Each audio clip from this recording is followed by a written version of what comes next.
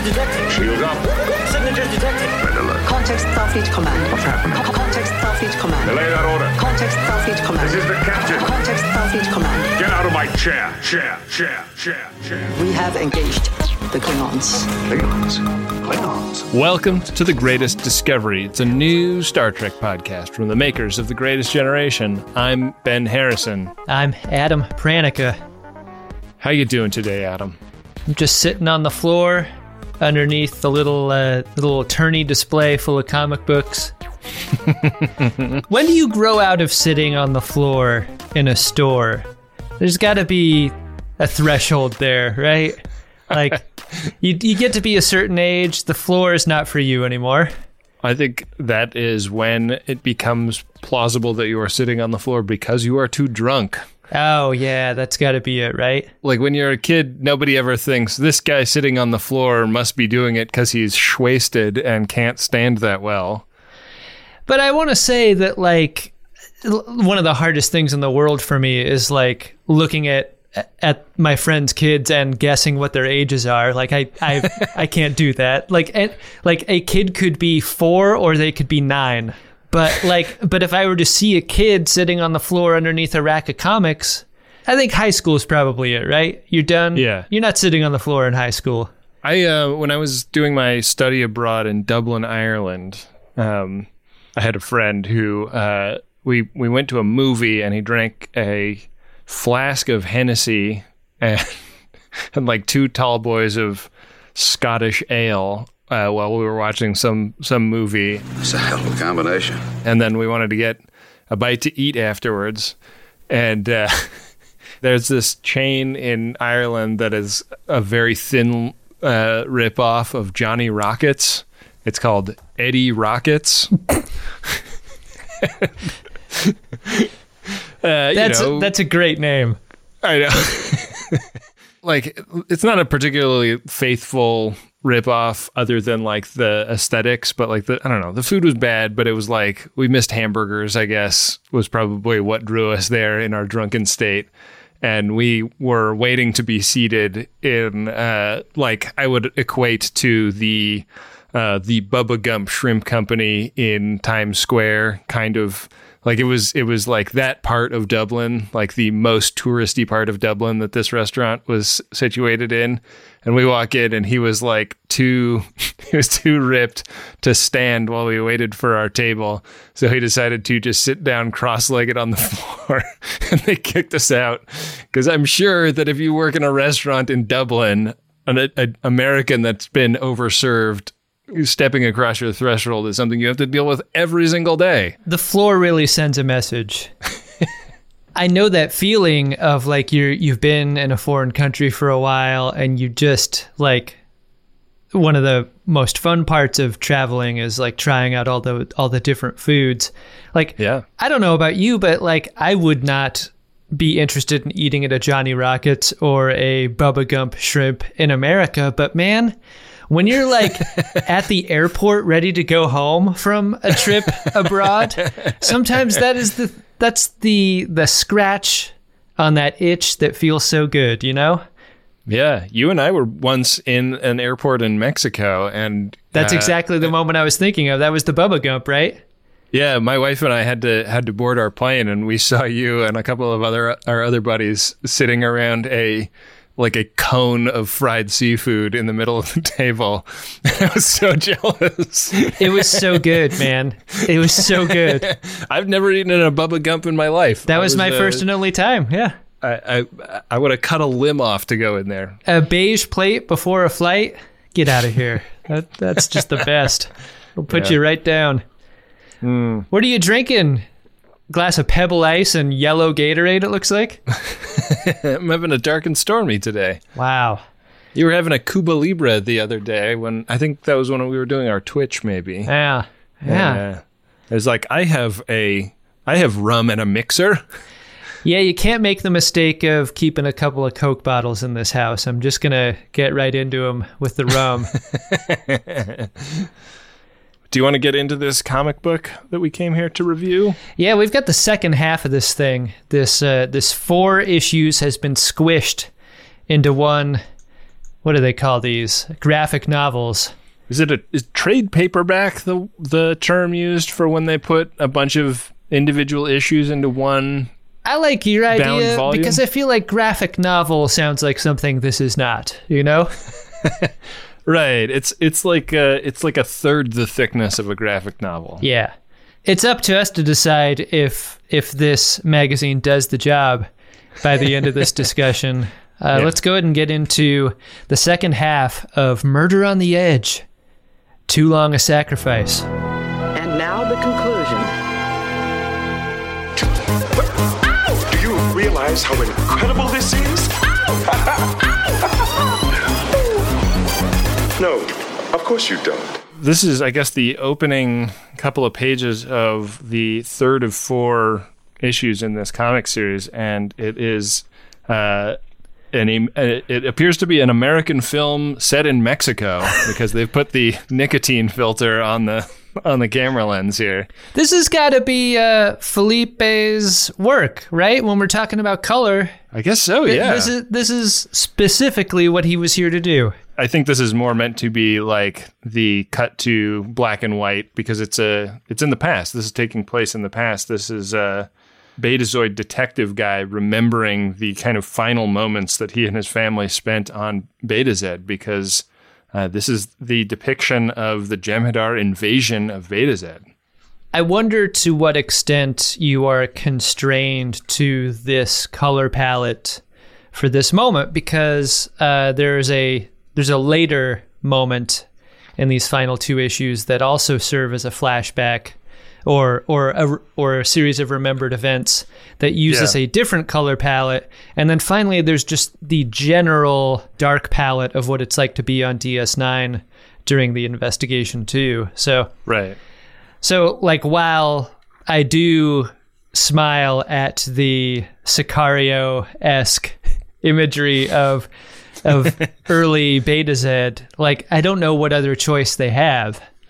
It's interesting because Betazed is depicted as so lush in TNG, but it's a planet, so it's obviously got like lots of different environments, and it's kind of hard to tell how lush it is or isn't. This is a nude color scheme is what it is. When we're flashing back here.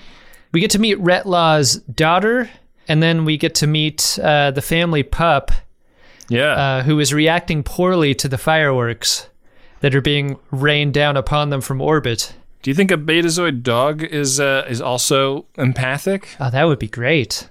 I would imagine that. I mean, well, relatedly, I wonder how much of a hit a Betazoid would get off of a dog if you were to be around one. Like, are they just inside each other's heads all the time?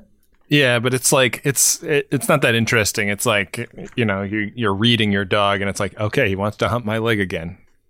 It's just crotch licking. Yeah.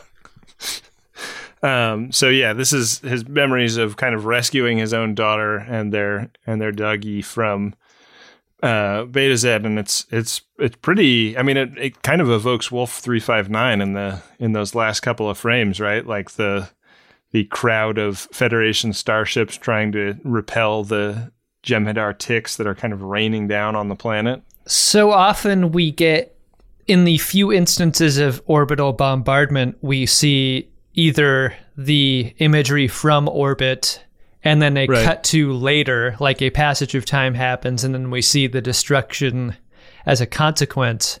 It's because it would be so expensive to shoot from ground level. Like, you see this panel and you see all the people assembled and the fire raining down on them. Like, this is why you don't see it on a TV show. Right. It would be too costly to make the chain of mushroom clouds erupting across the horizon on a television program. One thing that we don't get that I feel like we probably could on a TV show is just the idea of looking up at the sky and seeing a space battle happening in your near orbit. Yeah. Or these things coming down. That seems more possible, but we also don't see that too often. Yeah. Seems to be kind of reserved for motion picture level special effects budgets for whatever reason. We see a lot of familiar class ships up in orbit. A couple of Galaxy classes. Yeah. A couple of Enterprise E class ships. Yeah. What's that class called? Don't write in. Yeah, no one knows. But I only have room in my heart for the D. But this is kind of a this is how we get to know Retlaw a little bit better. He's not just a Brian Dennehy / Brian Cox looking Betazoid investigator. He's got a past, and his past is a motivator for him in this case. Yeah, absolutely. It's really interesting. Like, this character is introduced right at the end of the last book as like, twist! Mm-hmm. Now there's this guy, and Odo's going to have to deal. Yeah. And this doesn't have really the structure of like a buddy cop thing where it's like two, like kind of a mismatched pair that have to team up and fight a crime. It doesn't really have the story isn't really about them being in conflict the entire time either. I thought it was interesting the way like Retlaw gets introduced in that way, that it's like, what is this going to mean to Odo? Right. And pretty quickly they are collaborating, working together, talking about what the next steps in this investigation will be. I mean, like, Retlaw has some misgivings about Odo. He is worried about working with somebody who is of the same species as the founders, and admits to Odo that he's going to have his guard up about that, but it's not like completely dominating his thoughts.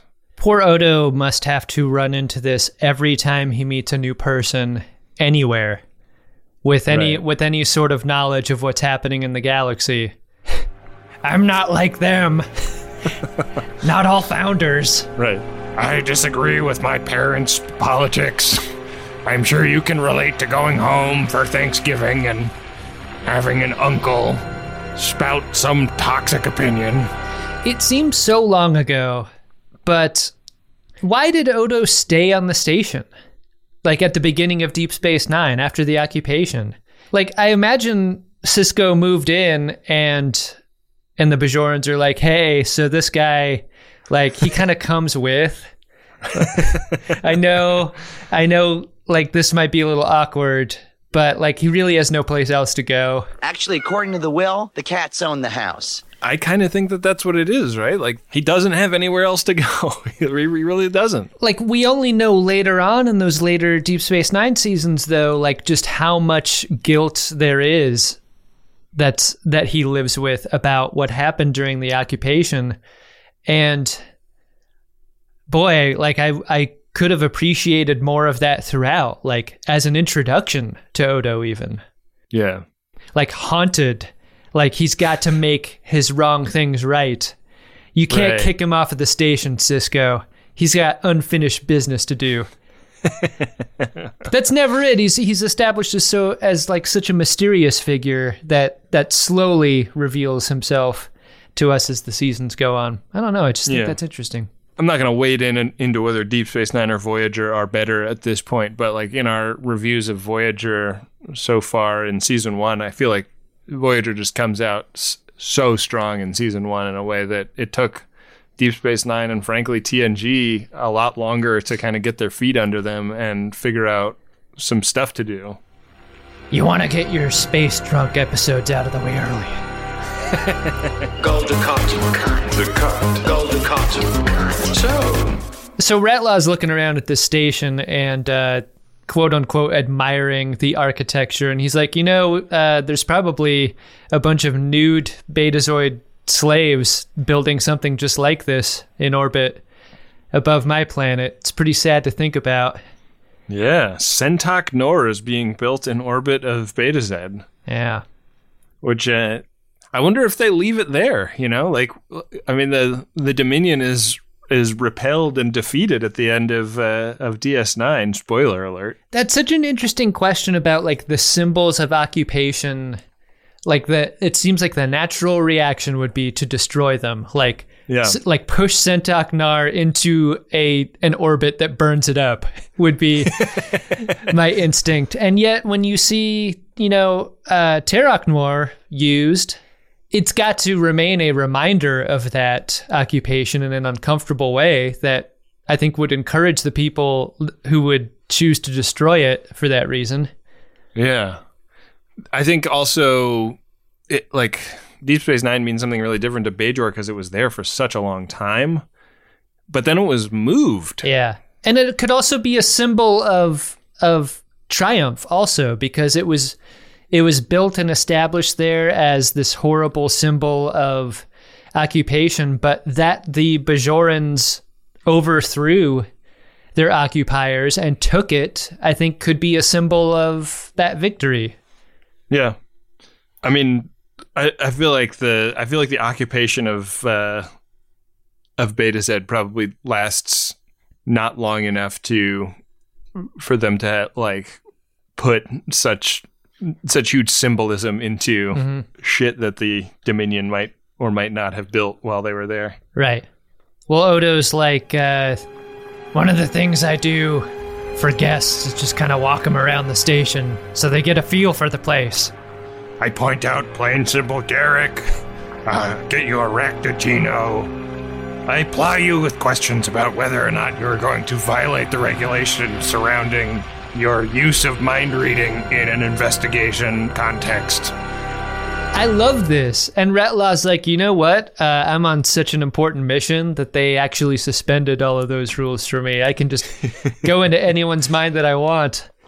They've sent me here to do more than just take pictures, Odo. Yeah. Yeah, and I think one of the early frictions between these two characters is Ratlaw's like, yeah, I know you already did a bunch of interviews of suspects, but I'm just going to want to go ahead and re-interview all those suspects using my mind-reading abilities. You don't mind, do you? I think after Lieutenant Toast, Odo is used to like dealing with the indignities of the Federation, sending someone to sort of look over his shoulder. Right, but as they're talking about this freedom that Ratlaw has, Odo's given word of more bodies being found on the station. More Ferengi bodies. Yeah. The Ferengi are dropping like flies around here, and they were people sent by the Grand Nagus to help with the investigation, actually. They were to the Ferengi Alliance what Ratlaw is to the Federation. They talk about the murder weapon used here and the poison darts thing. When I saw this again, I was like, oh yeah, this is not unlike the Claymore mine used in the restaurant earlier. Like, it's a very particular weapon. And the dart itself just made me laugh to think about before turning to the page where Ratlaw himself is like, this is so fucking stupid. Like, who uses darts? Honestly. We're in agreement, me and Ratlaw. Yeah. He's starting to win us over early in this issue. Yeah. Yeah, so obviously the Ferengi Alliance is gonna be pissed. And so this is when Ratlaw wants to like start to kick off the re-interview project, and they start with Quark. This is such a power move by Odo because he's like, sure, you can interview anyone you want, and then he takes them directly to the most hostile interview subject first, the one that he knows that that Ratlaw will never get a read off of anyway, just to set the tone. Yeah, and the tone is like, how dare you, I have rights. Quark goes completely ham in this scene. Odo is so passive aggressive in this choice. I love it. It's really your way. Yeah. I really admire that about him. So that's not a super fruitful line of inquiry. So the next stop they make is in the holding cells where the Nausicaan dude is being kept. Bruno, human. Play dominoes, human. Win can of mackerel. Have sex with corner of my cot, human. Yeah, this guy's a little less verbal than he was in an earlier scene. What I love here, though, is like when Retlaw's brought in, they give him a series of panels that just punches in on his face. This is the visual technique the comic uses to tell us that he's going in that mind. He reading. Yeah. And And I love that the Nausicaan is like too dumb to realize what's going on. Right. He's like, you're just gonna stare at me, bro? Like, I'm not intimidated by that. I was a little disappointed that Retlaw got what he needed off of him right away instead of being horrified at what goes on in a Nausicaan brain at any given moment and what they're thinking about. It's just all billiards games in there. What he does get is a name out of this Nausicaan's brain, and he's a Starfleet ensign, Ensign Schrader.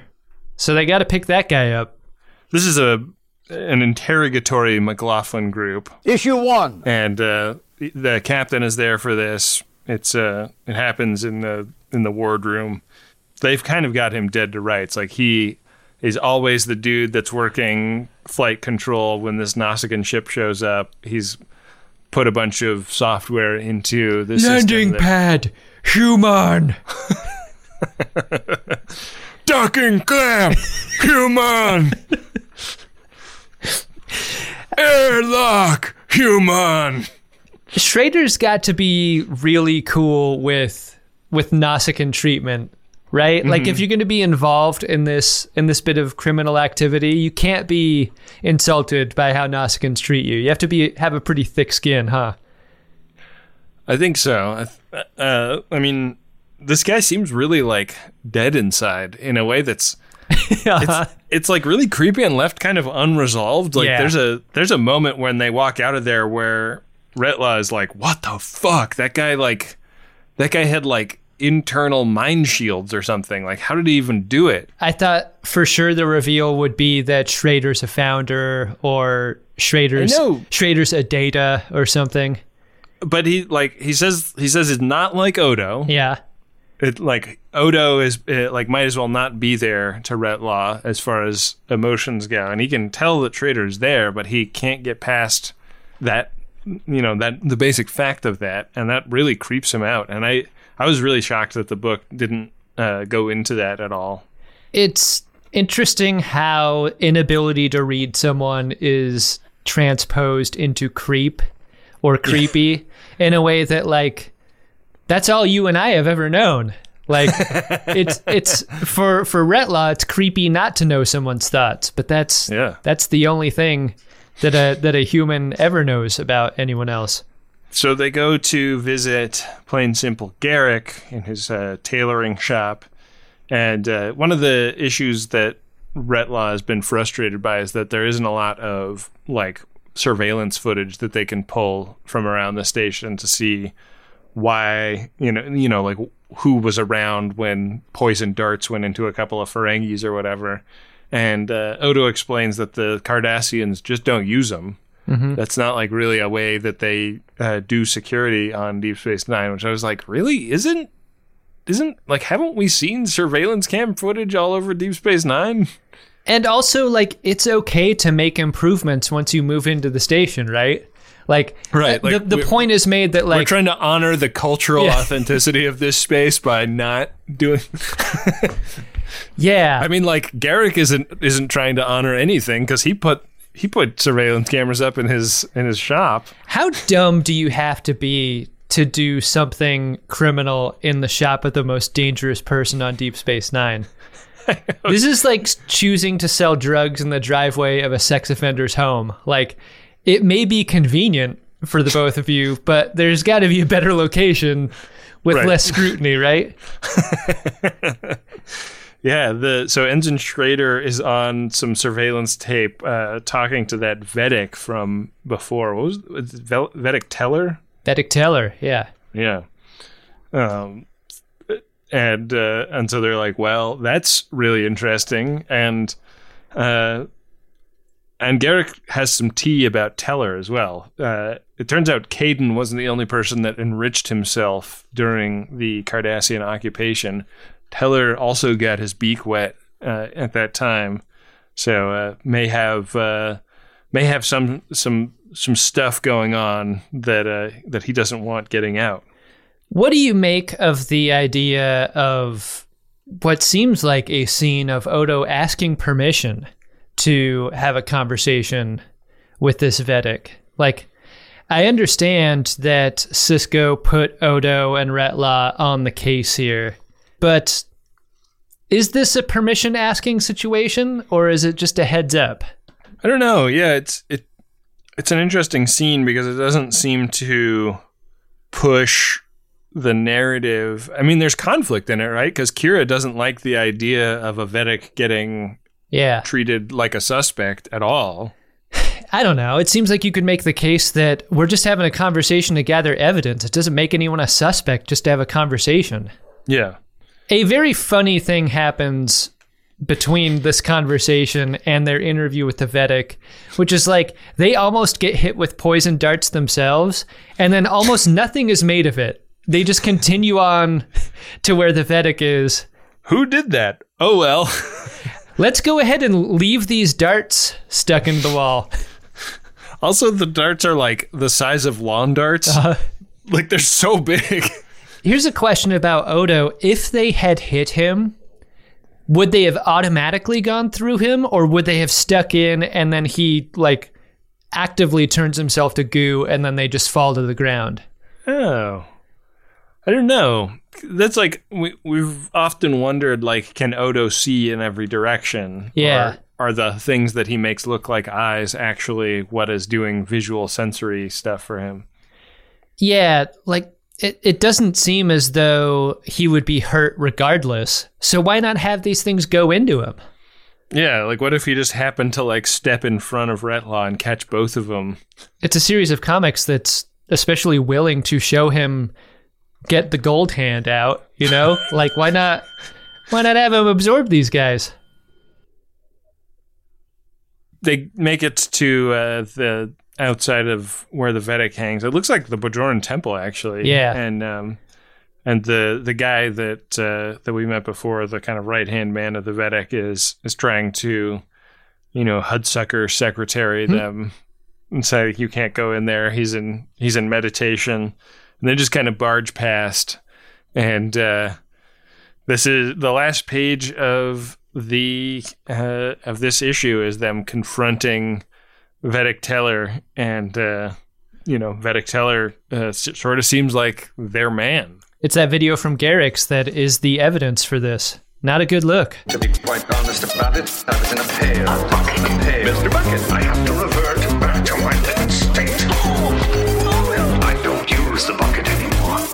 At the beginning of the next book, pretty quickly, Vedic Teller is taken back off the list of suspects, though. I think my favorite panel in the entire thing is this finger guns panel with Retlaw. It's so fun. The Teller does that, like, I have nothing to hide move, and so Retlaw goes in and comes out real quickly, and he's like, sorry, there's nothing in there. That guy is a blank slate, almost shockingly empty inside his head.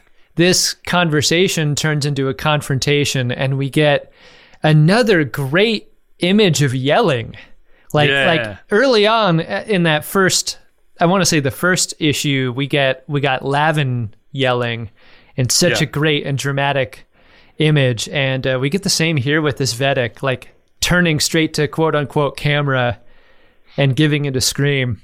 Really fun look. It is, and I think that one thing, a theme that they kind of keep coming back to in this book is like under the Cardassian occupation, compromises were made by everyone. Mm-hmm. And I think that like thinking about, what Kira's time during the occupation has been reputed to be and depicted as, like she made compromises of her own, like times when she had to let Bajoran civilians die because it would have compromised, resistance operations or whatever, and also just compromises to her own safety and well-being. Yeah. And there were people like Teller and Caden on the other side that made compromises that made them more comfortable and more complicit also. And it's hard to know like where the right compromise line is, and this weighs pretty heavily on Retlaw because he's thinking about his home being occupied at the same time. And the people who might be put in the same position, who might have to make difficult decisions based on their needs. It really blows me away how late in this series Retlaw is introduced, because he has such an interesting way into thinking about those kinds of themes, and they seem to be like a lot of what this arc is about. Right. Retlaw's really worked up an appetite going into and out of all of these mines. And I mean, just by looking at him, you can tell he could probably go for a club sandwich. Yeah. Big iced tea. Side of steak fries. Corner booth at a diner. Yeah. And so Odo proposes lunch, and they're sitting there in their booth, and Odo says, You know, salsa is the second most popular condiment on the station. And Retlaw's like, that's because people like to say salsa. Retlaw picks up one triangle of his cut into 4 pieces club sandwich, and he's like, I don't understand why they cut these sandwiches into 4 pieces. Do you see how tall this is? The height makes the 4 pieces completely impossible to eat. Look at how messy this is. And it's so wasteful. 4 of those toothpicks with the little plastic fringe at one end. How is a sandwich this so full of things also so dry? So dry. You hate sandwiches of all kinds. You've said this. Yeah. You know what I think of when I think about a sandwich? I think of that sandwich from the Fire Festival. Oh, yeah. That's what sandwiches are to me. All sandwiches are just a styrofoam tray with a slice of cheese, semi-wilted lettuce, and like one super underripe piece of tomato. Yeah. You really know what that tastes like by looking at it. You do. It's not something I want to eat. It's such a generalized human experience. Like, that tomato tastes only one way, and we all know what that tastes like. It doesn't even really have a taste so much as a texture. Yeah. And the texture is bad. Lavin's diner has been reopened, and Lavin's working a shift. They've got her working in sheets. We get a really fun series of panels where Retlaw goes into Lavin's mind. We get like ISO on Retlaw's face, and then on Lavin's face, and then kind of a split screen of Rhet Lavin. And then you get a series of pages where you come to understand Lavin's anger that boils up in her during the occupation. The anger that she feels toward the collaborators, specifically having to do with the death of her brother. This is another one of our kind of monochrome flashbacks. It's all kind of like bluish grays, except for when her brother is vaporized by a Cardassian guard. That's a searing yellow color. And I thought that was really effective, like the way the like indignity of that was really highlighted in color. About as much indignity as queuing up for a lunch line in a Cardassian cafeteria. Mm-hmm. Pretty bleak moment there, just sliding your tray across those bars. Getting a ladle full of whatever that is. Getting a Firefest sandwich in a piece of styrofoam. Yeah. That is, wow, what a scene. No wonder everyone's pissed off on Terok Nor. Yeah, and it drove Lavin to revenge. She is specifically angry at the collaborating Bajorans and the Ferengi who enriched themselves off the occupation, and hence the targets of the previous killings, and also like the killing started to like kind of give her a purpose in a way. Like she started doing it. She trained for years to do it. And then by the time she's killing like a delegation of Ferengi diplomats, she's like, well, this is great. And so the next Ferengis that show up on the station. At that point, what's the difference? Yeah. She starts... she had to get it on. The poison dart caper with the other 2 Ferengi. And by the time Retlaw comes back out of her brain, I think she knows and he knows what she knows. His eyes widen. He is shocked by what he's seen in there. Like, so much more violence in her mind than any Nausicaan. Yeah, he was like, those guys are mostly table games. What the hell is wrong with you? That's a warrior race. Lavin takes off. Yeah, she does that thing where she knocks the coffee over on the table to cause a little chaos, and then she breaks out. A lady running around with a steak knife, too much for the assembled security forces of Deep Space Nine. She gets a head start, and she is out of there. Yeah. This all happens really fast, and I kind of feel like maybe I wanted like 2 more pages of just like action illustrations, because there's a couple of moments. Like there's a moment where like Odo's huge gold hand is wrapped around her and she's got the knife up to like stab someone. And then in the next scene, she's got the knife at a guy's neck and Odo doesn't have huge gold hand. And I'm like, well, why didn't he just grab her when he had huge gold hand? Do you think there was, like when you're writing Odo as a character, you get your writers together in the room and you're kind of breaking him as a character. The things you can do, the things you want to do, the things, no matter what, we cannot do. Yeah. I think big gold hand is a no-fly zone for Odo. I think everyone in the room recognizes how silly that looks. Like, he can't be Reed Richards, right? Right. And there's a lot of potential for Odo to just be Reed Richards. And it works so much better in a comic than it ever would on TV, I think. Like, if Big Gold Hand were on the TV show, it crosses over into silly. It's too silly. I wonder, like, what his level of strength is. Like, if he gets really big, does his ability to, like, manipulate objects reduce because he's spending so much of his energy on bigness? Like, he throws out that big gold hand and he accidentally makes it, like, a right instead of a left. So he has 2 right hands and he's, like, really... He's, like, knocking shit around. Crap. This always happens. So disoriented. He would have to be a kind of ambidextrous, right? His whole body would have to be ambidextrous. Yeah. Well, he cannot catch her in this initial moment, and she like runs down the promenade and into the engineering like maintenance section. And this is actually good because they can kind of like close her off in there and then smoke her out. O'Brien's in there, like, wheeling a cart full of plate glass windows across the hallway as she passes, and you just know all of those plate glass windows are going to get broken during this chase. Yeah, Boley and Wayne and Garth walk by and go, "What are you guys doing?" Human Ottoman Miles O'Brien ends up tripping her up for a moment. But she's also like stashed an arsenal back in the maintenance section, which is like great work, O'Brien, like not catching on to the gun lockers that are apparently all over your work area.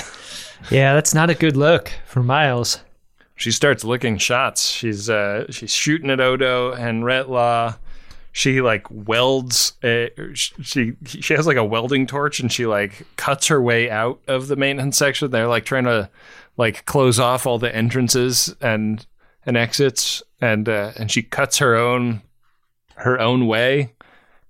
It's a pretty fun like First Blood style escape because like we're cutting back and forth between how deft she is at escape and how pre-planned all of this was, and Retlaw is like just describing what he's seen in her mind as being reasons for this to go down the way that it has. Yeah. He says, Odo, before we go much further with this investigation, we should stop off at the Replimat and get a good supply of body bags. Yeah. She is less about escape and more about arriving at the end boss of her plan. Like, she's not running away, is what we find out. She's running toward Quarks. Because at the top of her list is killing him. Killing Quark is the goal. I'd like to file a complaint. She's going to have to go through Morn to do it. Morn whips his bar stool around and just like kicks her ass. Yeah. And is talking the whole time. It's very loquacious, these last 4 or 5 pages. Like almost all the dialogue is coming out of Morn. Right. I don't want to summarize it here because I want people to buy and read this comic. Yeah. Odo walks in basically like with his golden hand flapping behind him. Like he was unable to like hose reel it back into his body. I like that he's kind of using it to like do crowd control. On one side, he's like pushing the crowd, but also grabbing her like King Kong grabbing a lady. If you wanted to, could you grab a scoop of him, you think? How much pressure would he push back with, you know? I don't know. I wish they'd done that with Kira. Like, let me get a little scoop of you on him letting, because I think he could probably stop you if he didn't want you to take a scoop. But I feel like he could. I mean, he gave like the doctor a little sample that one time, right, where he put his finger in the test tube. I mean, that's how you know Odo likes you. When you're dating Odo leaves himself on you. Yeah, you open the medicine cabinet and you watch the second toothbrush melt. Yeah, it's just my way of being closer to you. Twice a day. So he kind of knocks her over. She's got this huge rifle. He knocks her over. Retlaw grabs the rifle and like bonks her on the head with it. And they're arresting her. Quark is very apologetic to Morn, who's drunken hang at the bar has been interrupted. I love that Morn never turns around. There's a lot of shit happening just over his shoulder. Yeah, he's like one of the few people that doesn't get up and scramble away from the bar to try and get out of the line of fire. Deep Space Nine is such an interesting location for a gunfight with all of its height and places to hide and little, crawl spaces and shit. You rarely ever saw a gunfight there. Yeah. You saw a lot of like people with guns, but never like, somebody shooting from the upper level, and like running and ducking. Deep Space Nine should have had a Wilhelm scream every 6 episodes. Just a guy going over that top rail. Come to Fort Alvarin. Come to Fort Alvarin. What are you doing? Mind what you're doing now.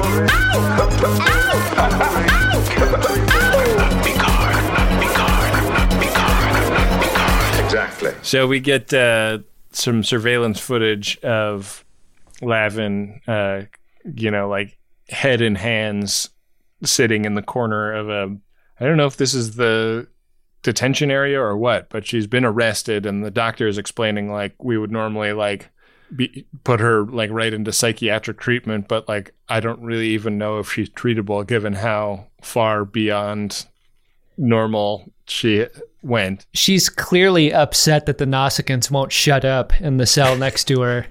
It's driving her mad. As if she wasn't mad enough already. They're like, Dom, Perignon, human, celebrate being freed for crime we did not commit. Who owns Lavin's right now? Like, do you think it's closed? Where does Retlaw go and get a club sandwich? I think Quark probably snatches it up cheap, right? I think you want to diversify the portfolio. You want to sell both food and beverage, right? Yeah. And it's like show your receipt for a full dinner at Lavin's for a 10% discount off your bar tab at Quark's. Oh, yeah. That's how you do it. That's how you cross-pollinate the businesses, man. Go to a second location with a Ferengi? That's good fun. They're watching this footage of Lavin and Bashir and Kira, Odo and Retlaw are like, man, she's pretty fucked up. And they all agree that the people who tend to snap the hardest are the ones who feel the most. And this is a thing that really makes Retlaw stop and wonder what's happening to his own people, people who are known for their deep feelings. Like, what sort of trauma must this be doing to them, and how many Lavin-like people will the occupation produce on Beta Z? That little frame down in the corner of that page felt like what the whole 4 books was really about. Yeah. Like, much more so than it being an Odo story, it felt like it was a Retlaw story, and him I really liked this series because I felt like the occupation of Beta Z was mentioned like fairly frequently in those in the Dominion War arcs on Deep Space Nine, but we never really got to see what it meant to people. It was a tactical fact, not a thing that people were coping with and dealing with on an emotional level. I think it took advantage of what we know and like about Beta Z as a place. Like, it's just very easy to imagine a place so beautiful with such kind people. Like, if you were to say that that place has been occupied, you immediately have a feeling about it that speeds along the story that the series was trying to tell at the time. I mean, I just always go back to thinking about what would happen if a Jem'Hadar found that plant with that white goo that comes out of it, and would they think that it was possibly a substitute for Ketracel? Yeah, I mean, he's just going to put his scaly mouth around that thing. Yeah. Start trying to chug. Suck. Yeah. So we get a little final hang with the captain and Kira and Dax and Odo. And the captain's like, well, great work on that investigation, Odo. It was not easy, but you got your man. And Odo is saying, like, I don't think I could have done it without Retlaw. That was actually a really great collabo. Yeah, I mean, Odo's that kind of manager who shares the credit and takes the blame, right? Like the best kind. Yeah. So this is a good moment for him. But, Retlaw in his own right makes sure to apologize to Odo before leaving the station about being such a jerk when he first met. And this was another moment of sadness for me where Odo's like, people do it all the time. I mean, it's kind of a thing when you're me. People have ideas about you. Hey, amazing to think that Odo deals with that all the time and keeps his faith in solids as much as he does, because that's kind of the point he ends on, is like, you are a people that are quick to judgment, but you are also capable of growth, and I admire that about you. To save this for the very last page of the book and to realize that the thing that forced Lavin to snap is something that Odo probably experiences every day. Yeah. That he just stuffs. Well, and I also thought about the fact that the changelings have this amazing ability to change what they look like and become whatever they want, and yet they're so calcified in their view of the world. Mm-hmm. Like they won't accept any new information and reevaluate their awful politics. Yeah, they're very frustrating. You just wish they'd get out of the way. Yeah. Well, I mean, we've talked around it quite a bit. Did you like this graphic novel, Ben? I thought it was a lot of fun. I wondered what it would be like waiting a month between books, because usually the way these are released is like on a monthly basis, right? And you go down to your local comic shop and get your new issues. And I'd say especially like between book 3 and book 4, I didn't feel like a huge amount of suspense to find out what happened next. So I really liked reading it in this way, where I was just kind of reading through and I was almost barely aware of where the break was, Yeah, I agree with you. I prefer this format for comic consumption. Absolutely. Yeah. And it's not a terribly science fiction-y story. This is way more Star Trek as a place, as a detective episode than anything else. Yeah. Yeah. And I liked that about it too. I thought it was a great use of Star Trek as a place. Yeah, I did too. Nice work. Yeah, thank you to Felipe for sending these to us again. Got 2 great episodes of The Greatest Discovery out of them. Adam, do you want to see if we have any Priority 1 messages in the inbox? Yeah, I mean, Priority 1 messages are not a thing that we can form an entire episode around. No. But we'll see what we've got here. Priority 1 message from Starfleet coming in on secured channel. Adam, our first Priority 1 message is of a promotional nature, and it goes like this.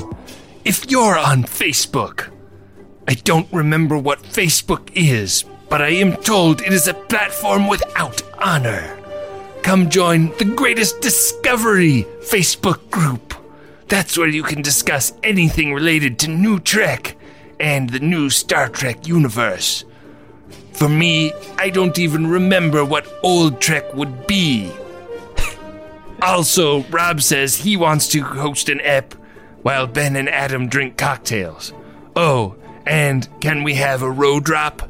Thanks again, guys.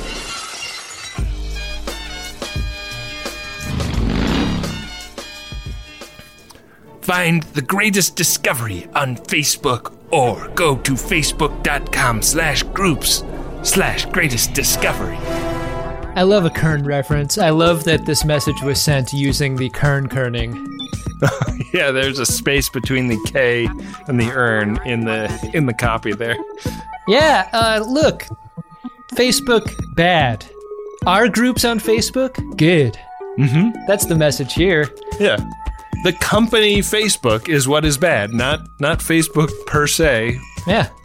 Ben, our second priority one message is a personal nature. Yeah. It's from Defested, and in parentheses it says, that's me. And it's to Ben and Adam and Ben.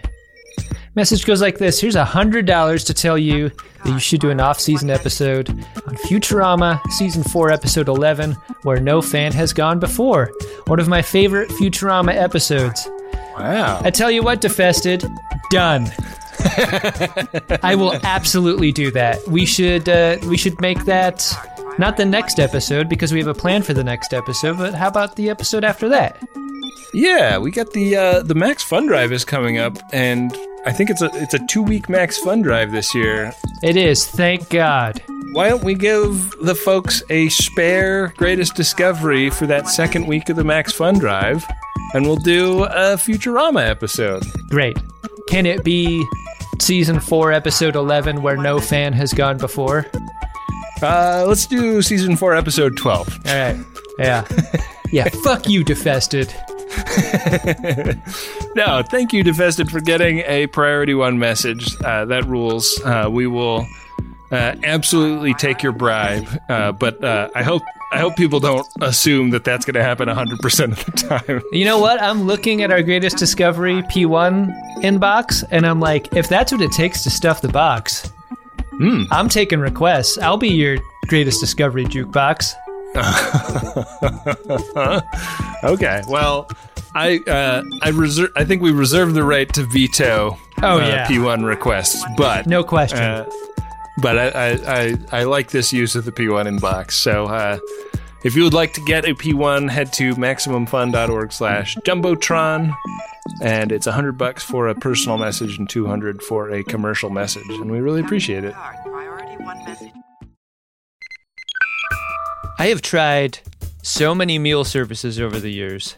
After all, I am a podcast host. And I gotta tell you, Factor Meals is my favorite. Why?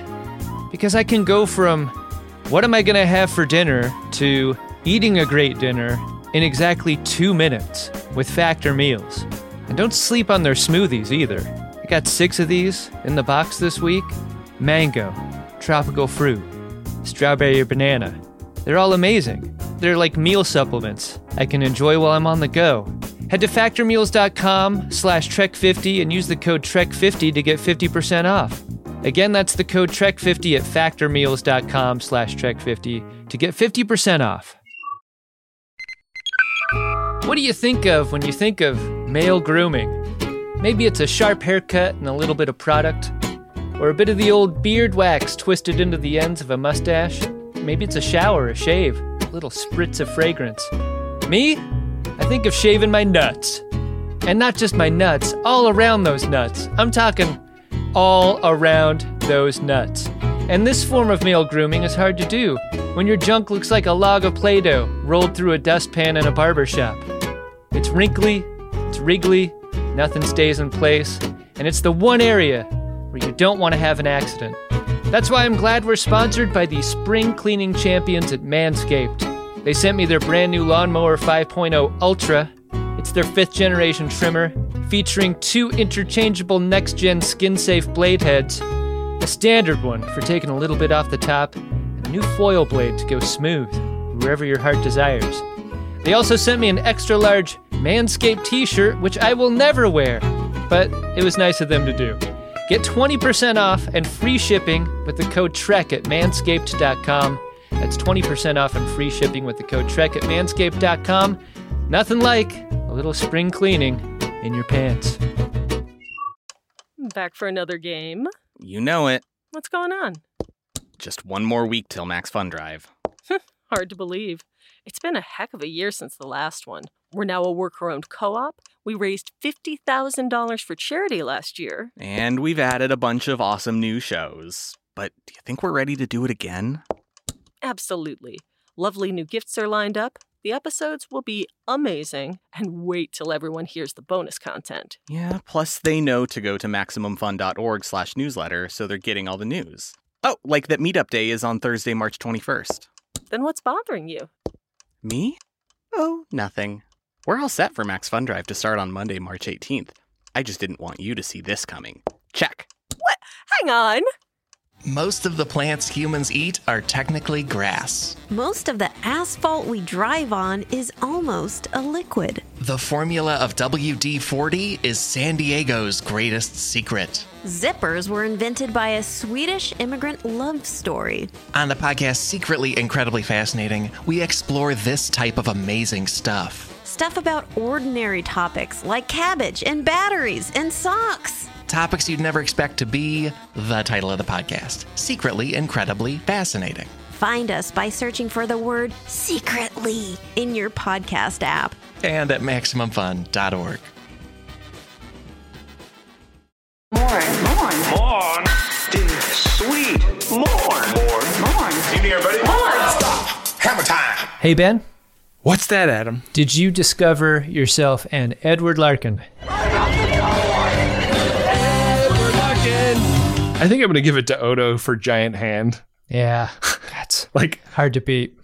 that one scene where he's got the giant hand, like it's like literally like got like his thumb is like about to come down around Lavin, and she's got the knife raised up over her hand. He could like literally grab her entire body and just subdue her right then, but instead does not. It lets her like get that knife at a guy's neck. That giant hand doesn't seem that useful. I think one of the reasons that Giant Hand wouldn't work on the TV show is the repetition that you get in the comic. I feel like by the second or third time Giant Hand makes an appearance, Retlaw would look at it and then look at Odo like, again with the hand. Are you gonna do something with that? Like you've seen other things, right? Like you can be other things. I think that's why my Edward Larkin is Retlaw. I love a character like who's just visiting. He's just passing through. He's just going to hop into a couple of mines and help out where he can. He gets to exist outside the rules of the location and the characters that we know up until then. And I think that that allows for a freedom that he enjoys throughout. And I think it's one of the qualities that makes him a really interesting character. He doesn't know what the rules are to this place. And not only that, what rules he thought he had to abide by, he's been given permission to ignore. He's got like a ton of status. He's got a mental hall pass. Well, Adam, this was really fun. Next episode of The Greatest Discovery will be the first episode of the Max Fun Drive. I'm really excited about it. Yeah. And do we want to tell the people what it is? Yeah, let's hype it. I think this is a really fun episode for us to do. One of the rare interview episodes that we've had the opportunity to do, and it's with a favorite of ours from Star Trek Discovery, Mary Wiseman comes on the show, and we have a great conversation with her. It was over the course of several days. We sat down and discussed just everything under the sun. Yeah. She was super cool and really funny and charming, and it's going to be, I think people are really going to like it. Yeah. That'll be in a couple of weeks. And the Max Fun Drive, we're trying to get 2,000 new and upgrading supporters for The Greatest Discovery this year. And we could really use your help. So if you enjoy this program and want to see it go forward into the future, get ready to support during the Max Fun Drive, which is May 3rd through the 14th. That's right.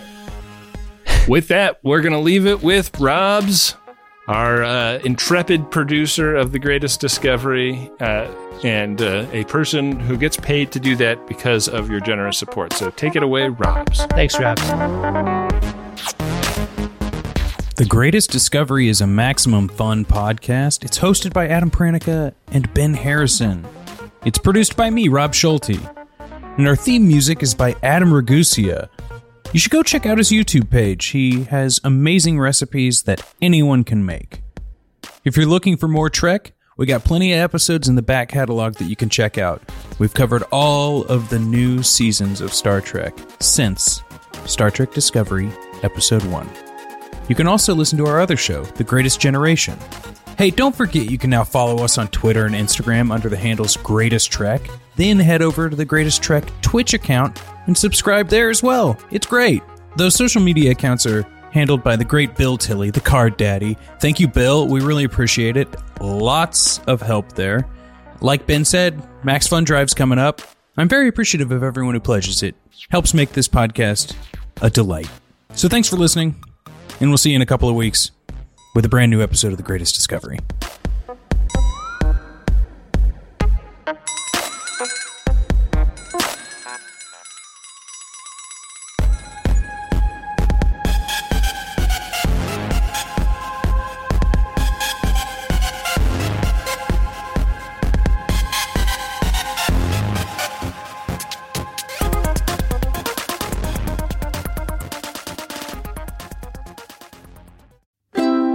MaximumFun.org. Comedy and culture. Artist owned. Audience supported.